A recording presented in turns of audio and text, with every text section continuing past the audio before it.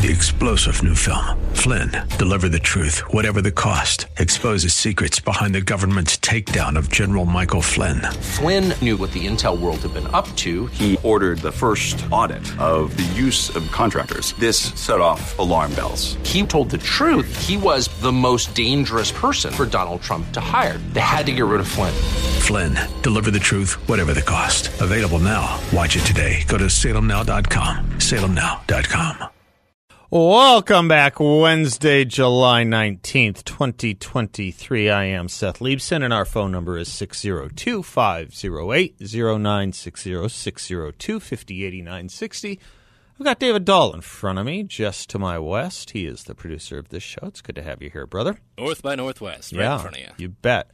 I got no one to my north today, just you to my west. Hold down the fort. It's a heavy burden.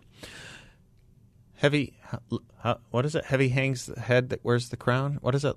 I think you're close to it. I'm close to it. I'm missing it. Yeah. I apologize, though, for not being here live yesterday. I was privileged to join Dennis Prager and others in testifying at a special joint House and Senate hearing at the state capitol on the issue of free speech at ASU. And the hearing went longer than we thought. The hearing resulted from the contretemps that took place when Dennis Prager and others were invited to speak on a panel at ASU in February on the topic of health, wealth, and happiness.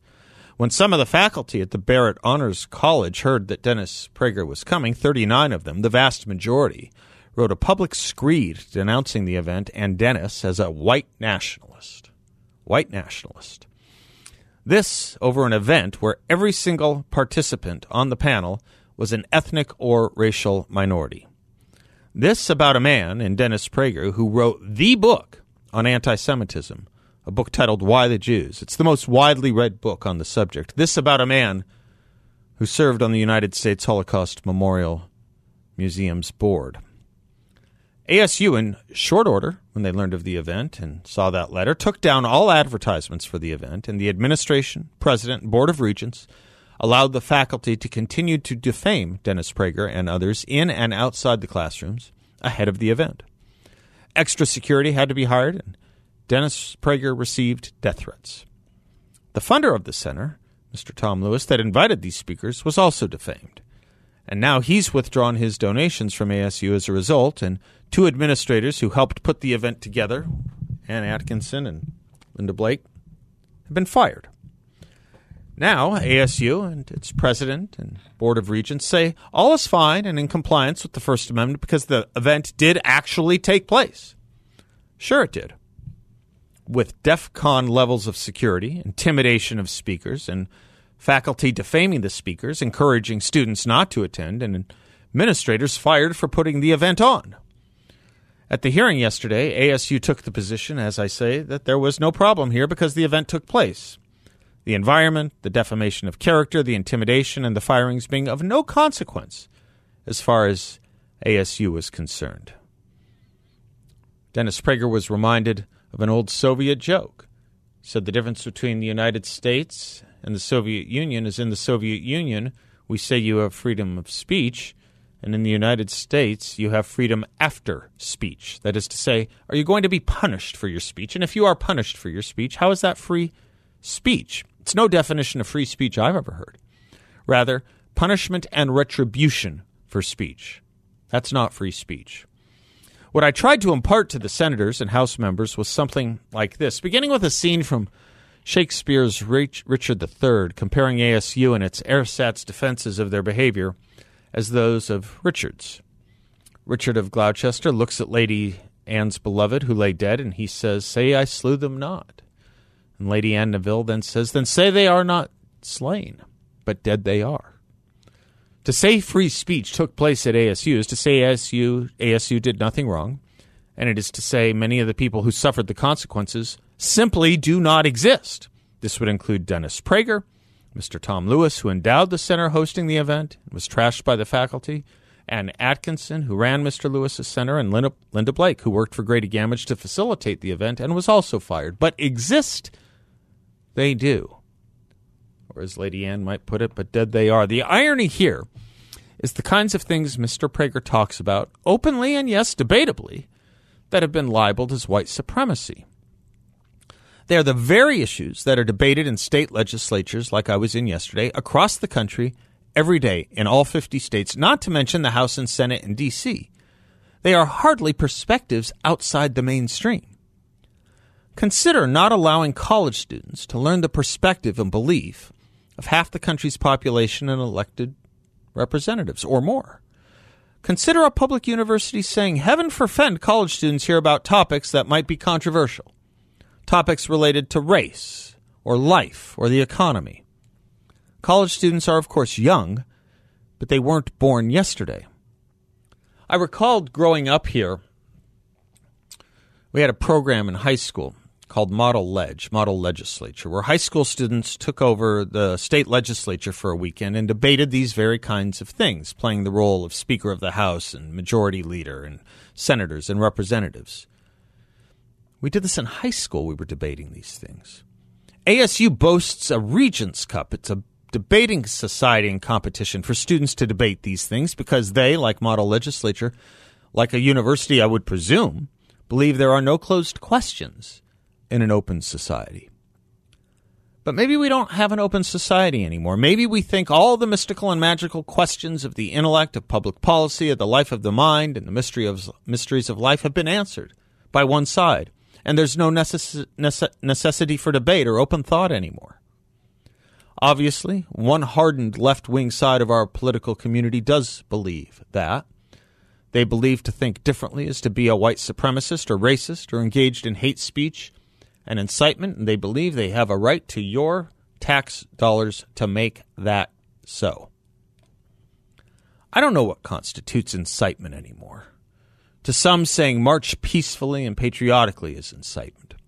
But I do know that in an academic environment, indiscriminately helicoptering around words like white nationalist or white supremacist reduces the realm and territory of an environment dedicated to free speech and intellectual diversity, or an environment that says it is so dedicated. These are the kinds of charges that legislatures do not allow in their own bodies to be made against one another. These are the kinds of charges that brought more security to an event at ASU than I have ever seen. As I say, death threats were generated. What happened to us?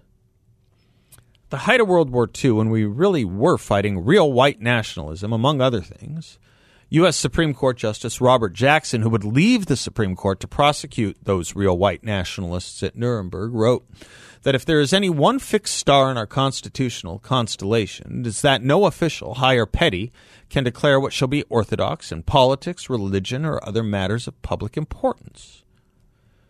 When professors at ASU used their public titles, their offices, their classrooms, and equipment, communication and otherwise, to defame Mr. Prager and others, to intimidate students and others, that is state action. That is violative of the First Amendment. And though some may think controversial speech is forbidden, it isn't. There was a Democratic state senator who said this kind of speech is not protected by the First Amendment. That's idiocy on stilts. What is not protected by the First Amendment is defamatory speech. Again, the ASU administration allowed that, just that, defamation to happen. Ibram Kendi, who writes like George Wallace spoke, was at ASU this year. Nobody said a thing, not a peep was uttered, and maybe one should have been. Angela Davis, who was once on the FBI's 10 most wanted list for supplying the guns that killed 4 people, including a state judge, and who received the Lenin Award from Leonid Brezhnev and won an award from East Germany's Erich Honecker, she presented at ASU 2 years ago, and not a peep was uttered, and maybe one should have been. But Dennis Prager shows up, and an Alfred Hitchcock Pearl Harbor of birds is unleashed to attack. That is not a standard. That is a double standard. And it is anarchy, and it is unmoored. Barrett calls itself an honors college. What a joke. What a joke. Look at what these faculty teach. Words used to mean things. What happened here was a mockery of any meaning of the word academic freedom. It was ideological rigidity defended by slander and contumely. It was a mockery, a burlesque of the concept of free speech. This was an effort to chill future speech based on viewpoint discrimination, justified by defamation. And this all took place in a place that boasts of honor, making a fraud of that word when what it really brought was dishonor. If there's one thing the left did that is an assault on our language, is that it's ruined the meaning of words, important words and phrases. That Dennis Prager is a white nationalist diminishes the toxicity and import of that phrase. If Dennis Prager is a white nationalist, then what phrase do you have reserved and ready for someone like David Duke? And a man that supports people of all races like Dennis and fights against bigotry like Dennis must mean white nationalism can't be all that bad, right? Well done, left. Well done. What words now will we use when someone like the KKK, some group like the KKK wants to come to Tempe or ASU? And if that, white nationalist, is the only phrase left that comes to mind, the students will know it's as bad as someone who supports civil rights and fights things like anti-Semitism and other forms of racism. Well done, left. Well done. As the political philosopher Leo Strauss once put it, what you are seeing at ASU is wholesale madness dressed and clothing itself in retail sanity. I thus closed by saying I note that ASU is now bragging that it is building a medical school. I said I hope it has a robust psychiatry department because given the grandiose delusion of ASU thinking they support free speech when they don't, given the projection and gaslighting of those who tried to exercise free speech, when they have that psychiatry department at their new medical school, I will be the first person to say to ASU, physician, heal thyself. I'm Seth Leibson. We'll be right back.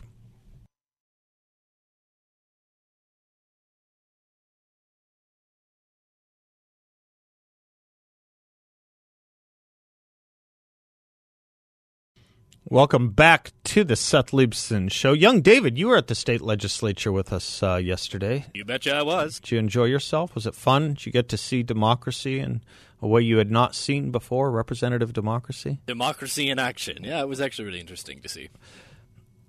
Were you not amazed by some of the idiocy that was passing through the lips of some of those legislators? I mean, we had a state senator. Yep. This was one of the most eerie things in the world. Oh, it was very weird. A state senator said hate speech is not protected speech. Now, I mean, the reason it actually is, I mean, there's not a single law professor in the country that would agree with that statement. It is literally protected speech. But the reason it is who's going to be the arbiter of what hate speech is?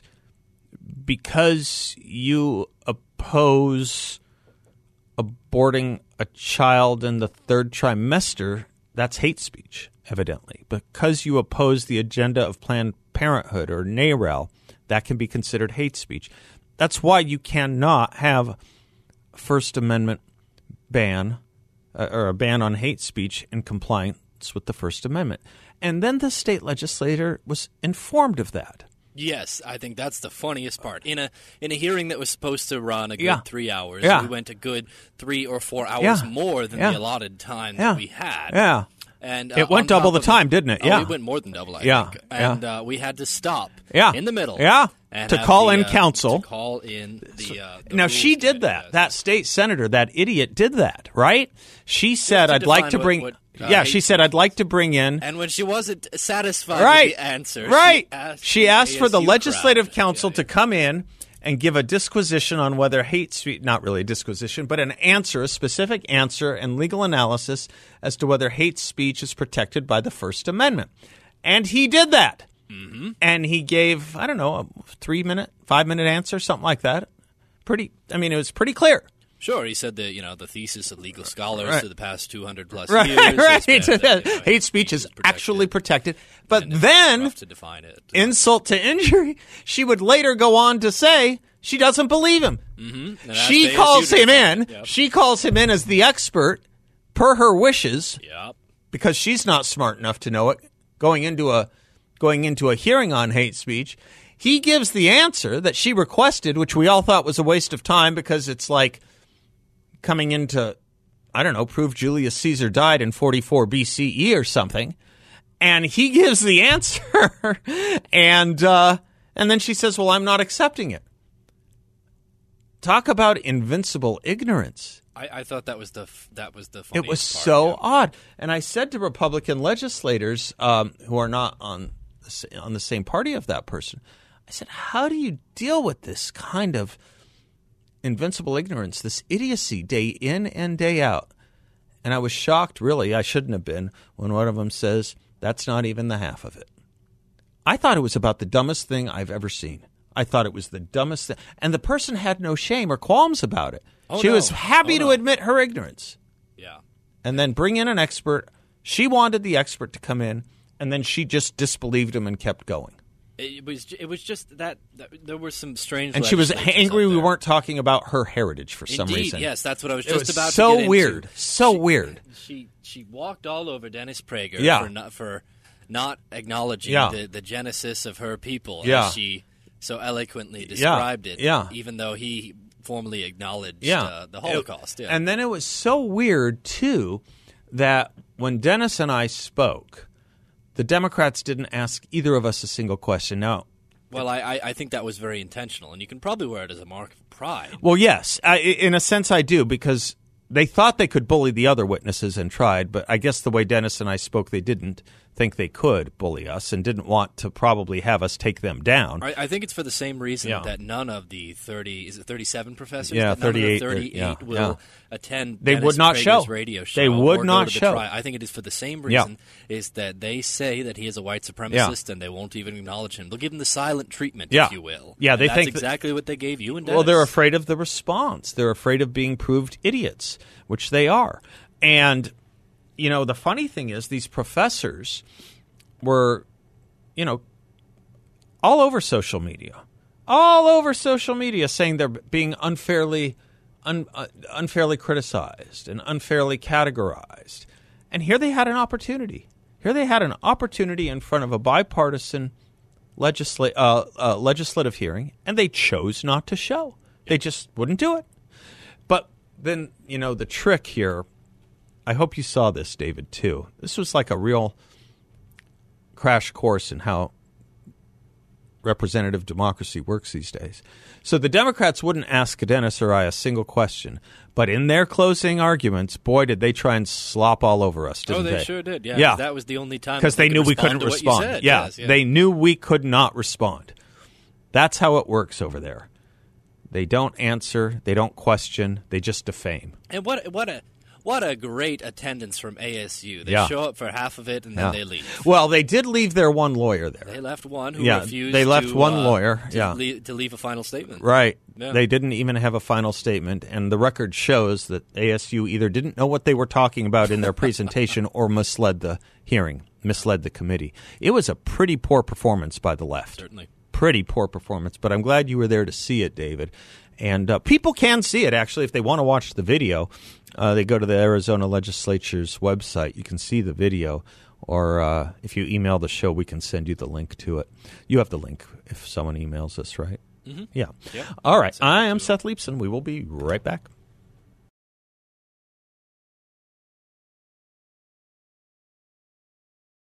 Welcome back to the Seth Leibson Show. John Dombrowski is the president and founder of Grand Canyon Planning Associates. His website is grandcanyonplanning.com. Great way to reach him and reach out to him. He's also the host of his own radio show, heard here every Saturday morning at 7 a.m., The Word on Wealth. John, how are you today, sir? Good afternoon, Seth. Good afternoon to you. Sorry I missed you yesterday. Apologize for that. No worries. You go doing important stuff. Well, you do important stuff. This is interesting to me, and it's kind of one of these stories that I think if anyone really read, the first reactions would be, you mean that's not the law already? Senators right? Well, that sounds sounds the way it should. Yeah, senators to propose ban on U.S. lawmakers and executive branch members owning stock. What's going on here, John? Yeah. wouldn't it be interesting if you had information about something that was going to change the direction of a company? Yeah. Maybe make it more profitable. Yeah. Or maybe make the stock price go up. Yep. And you knew about it, and what would you do? You'd go out and you'd buy the stock because you figure I'm going to make some money. Yeah. Like if you might call one of the people in charge of the company in front of your committee, or if you knew some investigation was going to take place about that company or some regulation that might affect them one way or the other, right? Yeah. What if you actually made like some kind of a law that would prohibit them from doing something? Yeah. And it would hurt that company. Right. And you knew that. You knew that before anybody else. Yeah. And you said, you know what, that stock price is going to go down, so I'm going to short that company. Yeah. And, that probably wouldn't be good. That sounds like insider information and insider trading, and that's exactly what it is. Yeah. But isn't it interesting that our lawmakers get to do that, but we can't? Yeah. You think that they would have a fiduciary responsibility to the public, and they apparently don't. So this is a new piece of legislation, and this has been tried before and talked about before. Kirsten Sinema. Gillibrand. Yeah, Kirsten Gillibrand. Sorry. Yeah, about and that. Josh Hawley, right?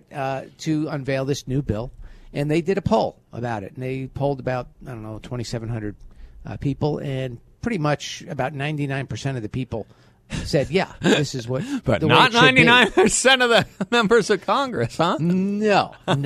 But again, they're going to vote on this, and we'll see how that vote goes. But think about this too. We all talk about term limits. Yep. This has been talked about forever. Yep. And I think many people think that's a good idea. Yep. But of course, who's going to vote themselves out of a job? Right. So who's going to vote themselves out of actually being able to make insider trading and make money? I don't know if this is going to pass or not. I don't either. And it's one of these laws that has I think one of the commentators said it has near unanimous public approval.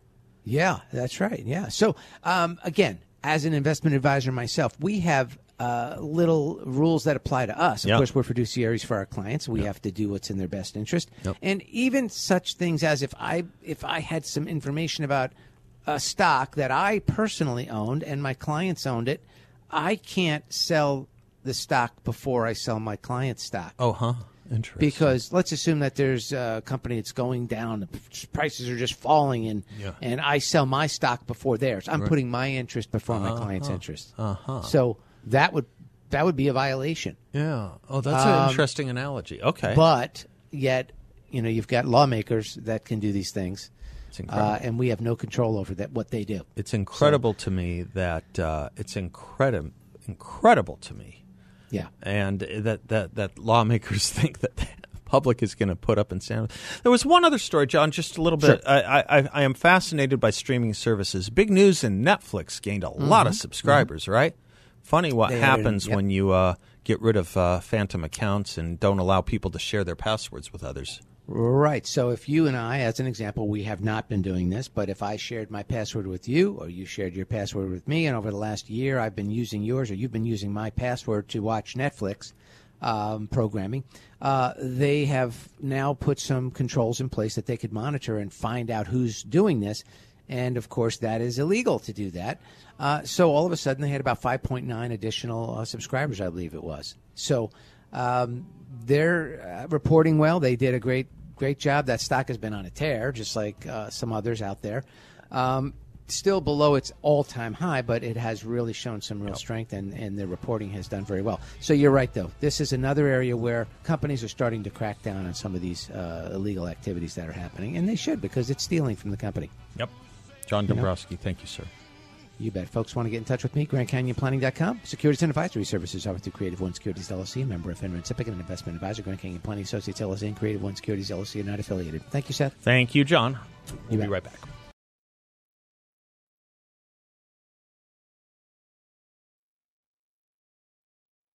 Welcome back to the Seth Leibsohn Show. Brett Johnson is a partner with the law firm of Snell and Wilmer, based here locally with offices throughout the country. He is our elections and constitutional law attorney of record here, and his website is swlaw.com. How are you, Brett? Good, Seth. Thanks for having me. You bet. Thanks for being with us. Here's a headline from the New York Times.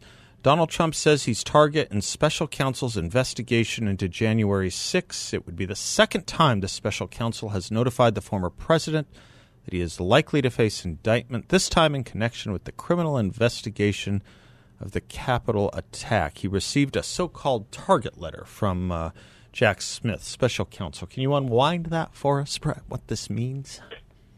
Sure. There's a standard practice. It's not necessarily required by any means, but there's a standard practice especially when the Department of Justice is investigating somebody and the person's aware of the investigation.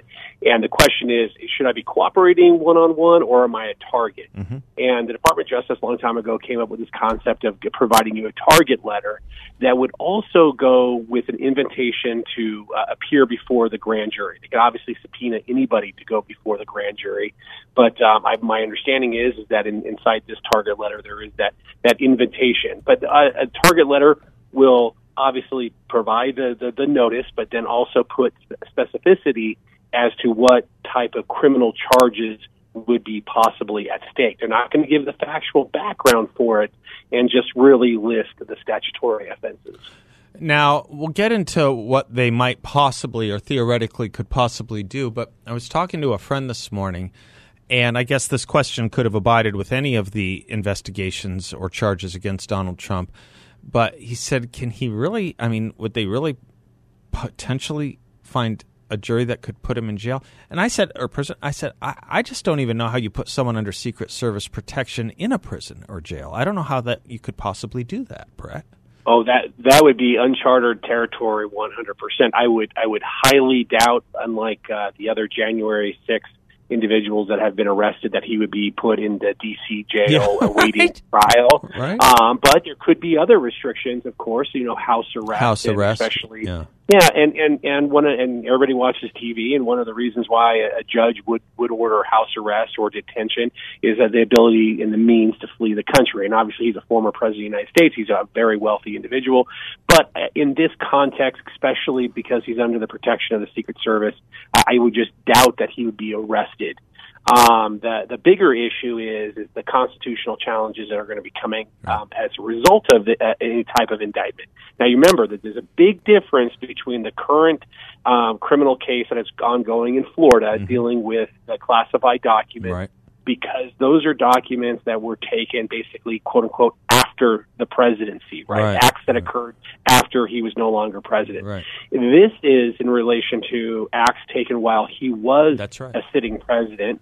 And there's a lot of Nixon, Clinton, Grant. They've all had to deal with these issues, and it's never really been resolved by the courts as to exactly what that means and if there is any immunity to it. Now, the Department of Justice has put out two memos over the years, one in the 70s and then again Clinton in the 2000s, that really stated you cannot indict a sitting president because of the consequences. And if you wanted to do something, you would have to first do impeachment. Now, that adds a second wrinkle here is because you have to remember President Trump was subject to impeachment for the January 6th acts. And he was not brought up he was not convicted of that by the Senate. So does double jeopardy apply? Because that's the process that is set up for a sitting president. It didn't happen, and what's the implications of that on a criminal trial now for acts while he was president? So it's very convoluted. This is going to go on for a while through the courts. If they really bring the actual indictment and what it actually says. Now, he said it's for the January 6th, but you got to remember the large context there. There were things going on in other states with the electors, et cetera. And if I was the prosecutor, I'd be bringing them all at once. Now, that I had not contemplated the issue of double jeopardy. Is it considered in this case double jeopardy because it's the same federal system? It's not a dual sovereignty kind of thing, problem, right? Because it's the same sovereignty. It's the federal. Am I somewhere on a track here? It's the federal government. Yeah. It's double jeopardy, federal government, and the first instance for a sitting president is by Department of Justice memo is the impeachment process. You're brought up basically upon the same statutory charges, and you have the Congress has the opportunity to bring those similar charges that you violated these criminal laws that make you high crimes and misdemeanors no longer eligible president. and this doesn't convict you, then what is that consequence for further action afterwards for those exact same acts? Right. That is what the question is going to be. And again, it's going to be a lot smarter people than me that have to address some of these issues. I have a feeling it won't be, actually, smarter people than you that have to address these questions, Brett. I said to someone the other day about some people on the other side of the aisle, they're not sending their best. And he said, no, I think they are. I think they are. Brett, the issue of Department of Justice guidelines, is that the highest it's ever gotten? The notion that you can or cannot indict a sitting president. It's not really a federal law so much as it is guideline, right? And how easy is that to overcome? Correct. And so the congressional, senators and congressmen, there is immunity in there because of that's purely in the Constitution. It's the speech and debate clause that gives them immunity for some of the official acts. There is also statutory immunity, which Congress gives to all federal officials for their official acts, so long as it's not violating another law. Mm-hmm. So, but in this context, it's been inferred that it goes all the way back to the founding fathers and what they had to face. If you remember Aaron Burr, and whether or not a vice president could be fit for a conviction. Then we had obviously Vice President Agnew. So there's a whole bunch of precedents right underneath the president, and it's really just the Department of Justice memos that state it. There has been commentators out there about anything dealing with the sitting president and the acts that occurred during the presidency, is whether or not you should impanel some other sort of advisory group, half Republicans, half Democrats, outside of the Department of Justice who are versed in this area to really provide a recommendation rather than having one person, in this case a special counsel, making a determination as to whether or not to indict a former president for acts that occurred while president. Whatever that debate and that series of debates takes on, people are somewhat confused about something I don't think there's any question about, but in the what I think would be the odd and extreme eventuality that he were under house arrest or in some form of incarceration, it simply does not bar him from running for president. That is pretty settled at this point, right? That's correct. Right. I mean, you would have to do some serious extrapolating out of the Constitution to somehow find a prohibition there. Yeah. Brett Johnson from Snell and Wilmer. Thank you, sir. Thank you. swlaw.com. All right, Mr. Dahl, we will be right back.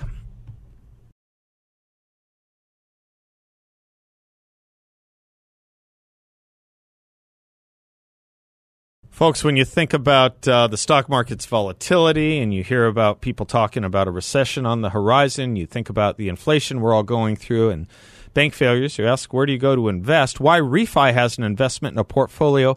It's got a high fixed rate of return, and it's not correlated to the stock market or the Federal Reserve. It's a portfolio where you can turn your monthly income on or off. You can compound it, whatever you choose, and there's no loss of principal if you need your money back at any time. There are no fees in this secure collateralized portfolio from YRefy, and they're headquartered here locally. They encourage you to stop by their offices. They're on Scottsdale Road in the 101. I've been there a few times. I can tell you, you won't get a sales pitch, and no one's going to ask you to sign a thing. But when you do meet with the team at YRefy, you'll see why I like and trust them so much, and you can too. YRefy is a due diligence-approved firm, and you can earn up to a 10.25% rate of return. That's right, a 10.25% fixed rate of return. Check them out at investyrefy.com. That's invest, the letter Y, then refy.com, or call 888-YREFI34, 888-YREFI34. We learned the name of the other IRS whistleblower today, and there was some pretty explosive testimony. His name, by the way, Joseph Ziegler. And, you would just think in a normal world, these whistleblowers might get treated the way other whistleblowers have been treated, as having something so important to say about official misconduct that it might make the New York Times or the Washington Post or even come to the attention of CNN, and it hasn't. Reading from Brittany Bernstein's reporting, IRS whistleblower Gary Shapley testified Wednesday that the U.S. Attorney for D.C., who was appointed by President Biden, had the final say over whether charges would be brought against Hunter Biden, and that the Biden appointee was the one who made the call not to charge the younger Biden with a felony. Shapley, who worked as an IRS investigator for over 10 years and oversaw the agency's tax investigation into Hunter Biden, told the House Oversight Committee today that despite Delaware U.S. Attorney David Weiss claiming he had ultimate authority over the investigation, that, in fact, it was D.C. U.S. Attorney Matthew Graves who was in charge. After U.S. Attorney for D.C. Matthew Graves, appointed by President Biden, refused to bring charges, I watched Mr. Weiss tell a room full of senior FBI and IRS investigators on October 7th, 2022, that he was not the deciding person on whether charges should be filed. So you understand what's going on here, folks, right? David Weiss was the Delaware attorney who purportedly was in charge of the investigation, but he actually was not. It was a Biden appointee, the D.C. U.S. attorney, who was in charge. You'd think that kind of explosive testimony, especially when both the Attorney General and David Weiss have been on record contradicting that, would make news. You'd think it would. In a better day, it would. We need that better day.